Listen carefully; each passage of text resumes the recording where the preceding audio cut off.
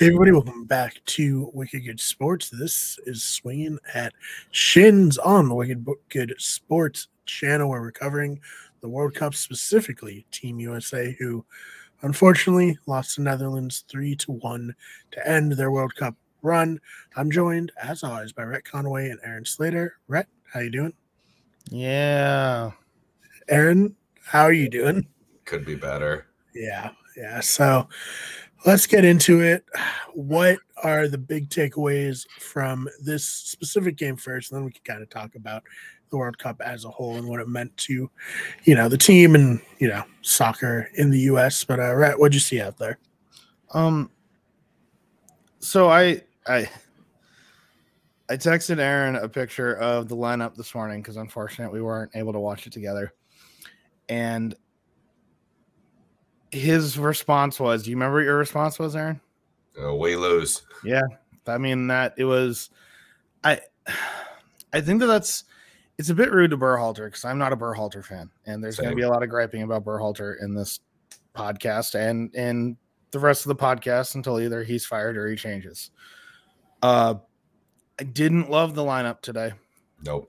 I don't think that's why we lost. Probably not. I think it's a big part of why. I don't know. I say that, but then I also think, if Cameron Carter-Vickers is in defense, I think our defense looks a lot different. Probably. He's more commanding than Zimmerman is. He is. He reminds me a lot of like Zdeno Chara, where it just feels like there's an entire quarter of the ice that you just can't go through because Chara's over there. That's how CCV feels. He's got like a bigger area that he gets to defend. He's not any quicker. I don't know exactly what's different about it, but you watch it happen. I thought we looked great in the first 10 minutes. I thought we looked phenomenal. Yep. People were getting into it. We were talking about, I was at the beer garden again today, and I was screaming, we're going to win this game. We can do this. This is such a winnable game. The Pulisic early on, the gift, third minute, I believe it was. Yeah. I don't want to hear anything negative about Pulisic. He did everything right with that. The goalie just saved it. And the ball popped up on him. It really, there was some things that were stacked against that shot in particular. The fact that he was even there to pick up that shot, way to be in the right position at the right time. Could he have done better? I don't know. If it's me, I'm sending that thing into the roof. Roof as in the stadium roof, but yeah. No, I thought what he did was great. I thought he opened up his hips well. He hit it with the right part of his foot. He tried to go away from where the goalie's going to be coming out to get it. He tried to use the goalie's momentum against him.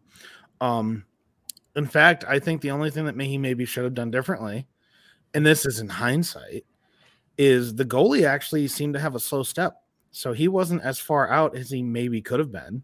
Could have taken a touch. You thinking? Yeah. I'm not even thinking should have taken a touch. At that point, your question is, am I going near side or far side?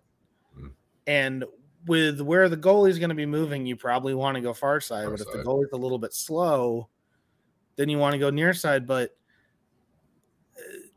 guys, I'm sitting at home. I got air conditioning. All this stuff's happening. He's got that quick to make that decision. He goes with what you're supposed to go with. I thought it was unfortunate that it didn't come off, but it was fine. And anyone who thinks that he should have done better, I challenge you to do better. That's an incredibly hard shot. It looks like, oh my God, look at this. And to a point it was. The expected goals on that is a 0.42. That's high. That's going to look. It was also a gift, and I don't necessarily agree with that being a 0.42, which I will also remind everyone is still less than a coin flip. So after that, we looked good until we very, very quickly didn't. Yeah, you got broken down. You just got broken down in the midfield, turned it over, and then it was, Depay finding somebody who found somebody else, and then Gakpo ran with it, and Dumfries was an absolute monster this game. Gakpo's so good. We held Gakpo. Dumfries was the problem today. If we actually shut down Dumfries, they don't score at all. Well, true, but that's because we're using so much to shut down Gakpo. You know, it's like the I Bill understand Belichick that. way. I'm going to take away your best offense, whatever your best tool is. I'm going to take that away. You Yeah. have to beat me with something else. No, I respect that. We've talked about this so much on this podcast, and we're going to talk about this till the end of time because it is the capital T truth. Class is going to beat you over form. Mhm. And when we take away Gakpo and they say, okay, here's Depay and here's Dumfries, it's shit. Yeah. You know, it's okay. You have enough targets. Adams that was inexcusable how slowly he got back. He's got to be standing there. He absolutely has to be standing there. That's his job as a 6, to stand at the top of that box and make sure that pass can't get that deep. And it's one of the reasons why America had such a hard time getting those goals, getting any goals, was because the Dutch always had someone standing there. Yeah. They were very much swarming the 18-yard line right there and played very well in defense. Tried to break him down, and we just, we'd beat one defender, but another defender would be there to take it away. Never got a very clear line on goal. No. I worked them in. I mean, I'm looking at the shot chart right now. We had 17 total shots, 3 big chances. Big chances. We had almost probably 7-8 shots in the box. Yeah. But even with that, how many of them were actually? I do actually want to look right now. How many saves did their goalie have? 5. 17 shots, 5 saves. I mean, that right there shows how well their defense was doing. Yeah, because there was a couple cleared off the line too. So it was like the Tim Ream one was cleared off the line. Yep. There was another one that was cleared off the line. I can't remember that one. Was it Haji when he got that gifted turnover? Yes, I think it was. Oh, Haji.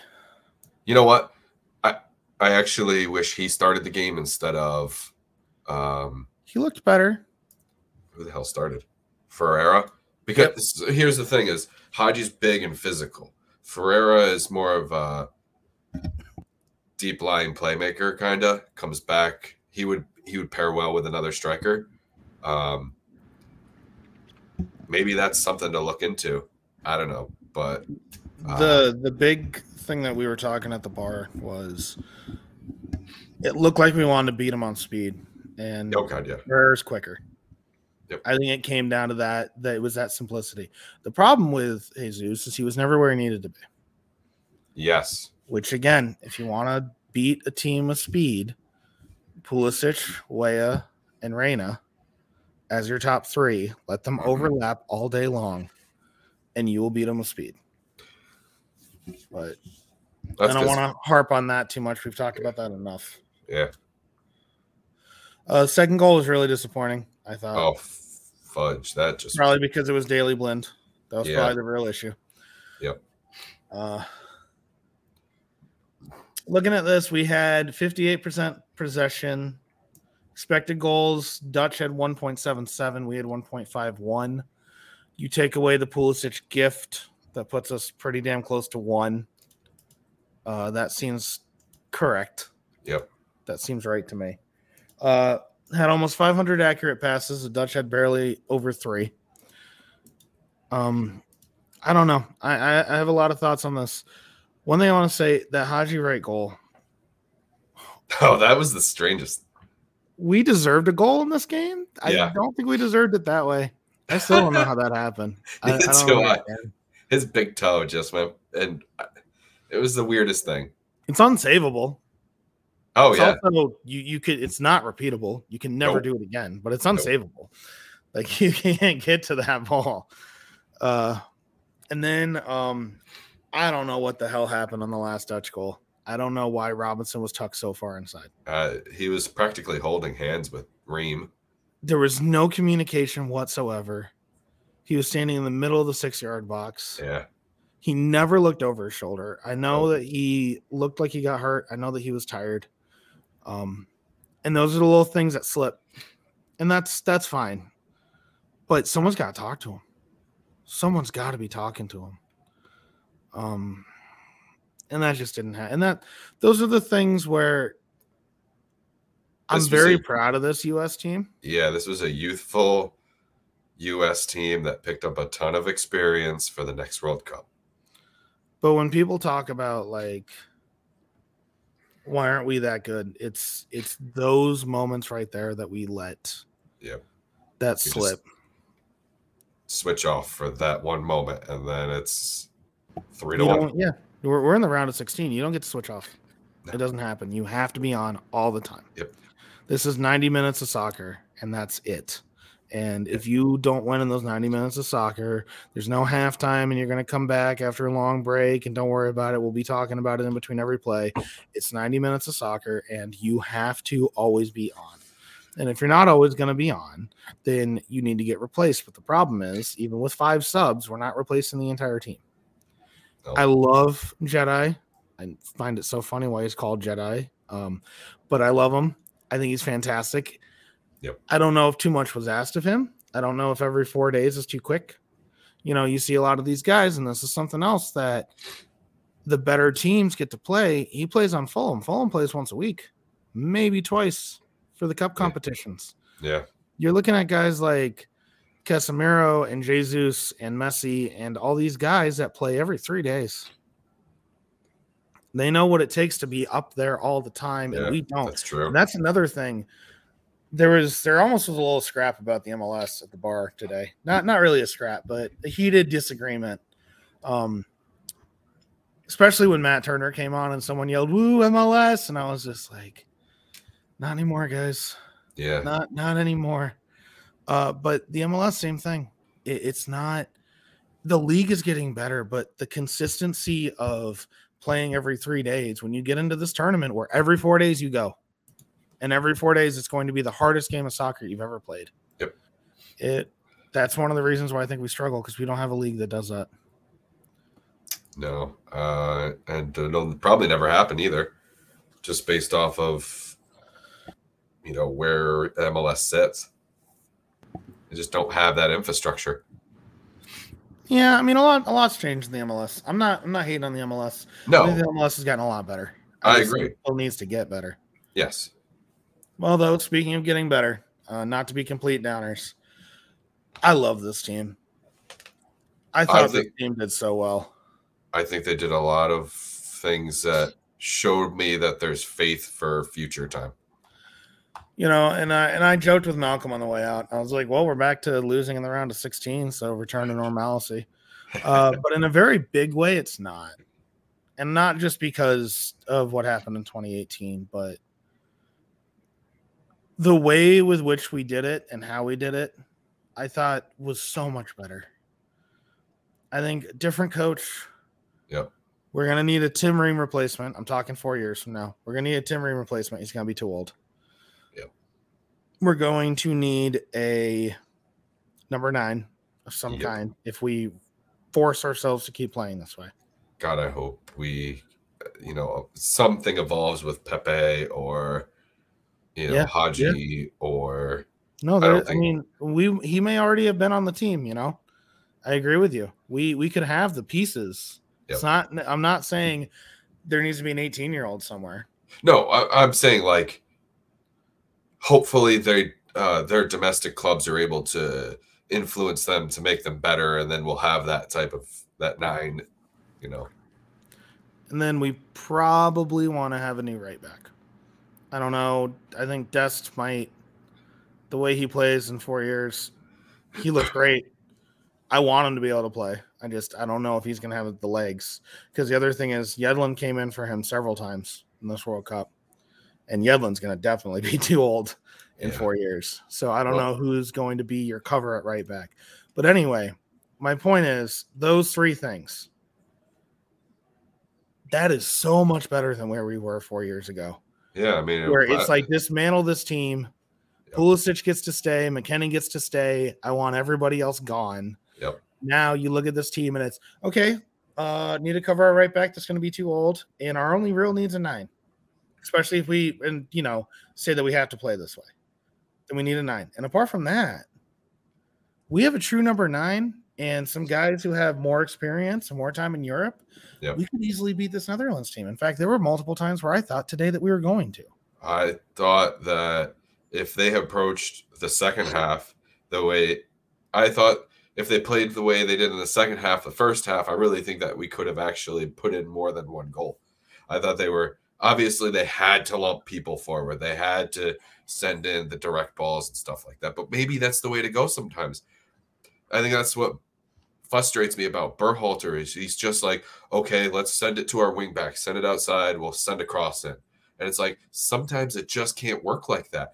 There's Ake, who's tall, Van Dijk's tall and strong, and you have De Jong, who's tall and he'll cover that position there. Blind is a decent center back. We don't have to worry about him for a while, the next World Cup, because he'll be old. But that's why I was like, maybe Haji should have played this game because he's big and tall.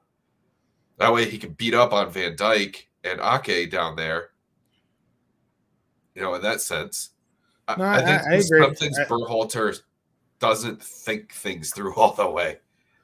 Here's my problem with the Berhalter crossing. We played 4 games this World Cup. We scored 3 goals. That's not ever going to be good enough. No, that's what I said. Huge credit to our defense that we were in the round of 16. Yeah. We go and we do these crosses and we talk about, well, we don't have size. We don't have guys in the box.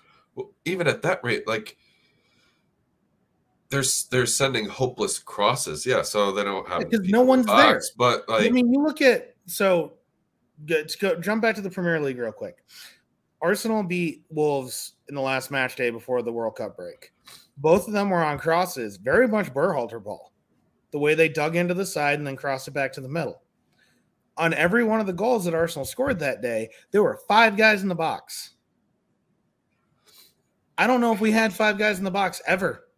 I think that's I don't know if there were 5 different guys for America who got it into the box at any point during this World Cup. So if you want to play that crossing route, that's fine, but you need numbers in the box. You told me the other day. It's all about overloads. Well, so that's what I was going to say. It was like the thing about overloads too is, did you notice how many players would be near the ball? United States players would be near the ball when it's getting sent down, worked down towards the corner. It was always 4 or 5 guys there. And it's like, which is why we can work it in. That's too many because now you don't have anything in the box. Well, it's okay to work it in that way because then some guy gets it in. But whoever's the guys that don't take the ball to the corner, they have to then crash in. But nobody was doing that. Exactly. And that's the thing. It's not that it's too many guys. You need the overload to get the ball that deep. But then you need the overload in the box for when the ball comes in. And those guys are going to have to be the same guys. And they're not right now because they're taught to, I don't know, hang back or whatever. But I don't know. The way Berhalter wanted to play, we never had the guys in the box to do it. I could see what he was trying to do. We just never put the guys in to do it. I don't know. It's tough. All I know is when we play Mexico, I'm going to feel good about playing Mexico because we can win those games. Oh yeah, no, I think Gold Cup, especially, and I understand that you were hot on Canada, but especially the way Canada showed themselves. Yeah. Gold Cup, Nations League, we should be fine. Yeah, I totally agree. So with that, and as you said, best team in North America now, officially. But how do you think like this run has kind of affected positively soccer? As I personally have seen a lot more people tweeting about it, a lot more people getting into it. We're covering it on this channel, which may be something 4 years ago, if I was running the channel, I wouldn't have done. How has like this kind of run grown the game in your opinion? And that's either of you want to jump in on that one. I'm thinking because like we missed out the last World Cup and everybody was bummed about that. So then they kind of slept on the United States. They just didn't really think of, the development was going to be there. And I think that just a lot of people forgot how good we actually can be. And now that we actually get to showcase it again, be in the World Cup, I think there's always been a shift towards soccer, but now seeing us get to the round of 16 the way we did, the way we grinded out, like the United States always loves grinding games out, which I wish we would just do it with some flair sometimes. But I think that it's finally starting to get over the hump. We're getting there. We're definitely we're about there. We're about there. That's my take on it. I think to answer more broadly about soccer in America, I think that there's been a ton going on lately that has been building. You know, it's to use an analogy, it's like you got to bring a pot of water to a boil, and you're throwing on wood, you're throwing on wood, and it's getting hotter and it's getting hotter, but the water's just what it is, and then it starts to bubble, and then pretty soon rolling boil, and away we all go, right? We have, over the last 15 years that I've been involved, I have seen the amount of soccer, not even like, not influence, but the amount of the ability to, hold on, let me find my words for a second. The interest in soccer has gone from I like soccer because other people don't, or, I like soccer because I'm a Europhile, to, I like soccer because we play soccer. I mean, I went to a couple sectional games in the local area around Albany, 2,000-3,000 people easily at those games. And it's not necessarily even just families of the people who are there. I wasn't family of anyone who was there. Friend was a coach, but still, you saw the beer garden today for the World Cup. And yes, more people show up for the US than anything else, but as big as the World Cup's ever been, 4 years ago, or even 8 years ago, when the US was still in it, they don't have Jennings Landing pulled out. No. I think you can see it with the numbers, and this is a conversation that you and I have had, Brian. NBC is paying billions of dollars to just show Premier League games, and that's not the rights to all the games that, you know, Arsenal or Man United or Chelsea play. That's just the Premier League games. When it's the FA Cup, that's been picked up by ESPN, who also has Serie A and La Liga, I believe. Yep. And Bundesliga. I mean, it's Yeah, European soccer is becoming more manageable, more seen, and that's always going to drive up viewership. It's the biggest argument I've had with a perfect example. I'm a huge baseball guy, but MLB TV. I live in New York. I follow the Red Sox. I can watch pretty much every single game wherever I want, on my phone, on my tablet, on my computer, whatever. It's right there. I can see it. You let people watch it, and then we're going to, you know, partake in it more. It's that positive feedback loop that always gets brought back in, and then more people are interested in it. And then, hey, it's actually a really good sport, and it's the rest of the world's favorite sport, essentially, because it is a really good sport. You know, I'm not saying it's going to be the number one sport in America in 20 years, because I don't believe that. But soccer is just on this trajectory that just keeps going up and up and up.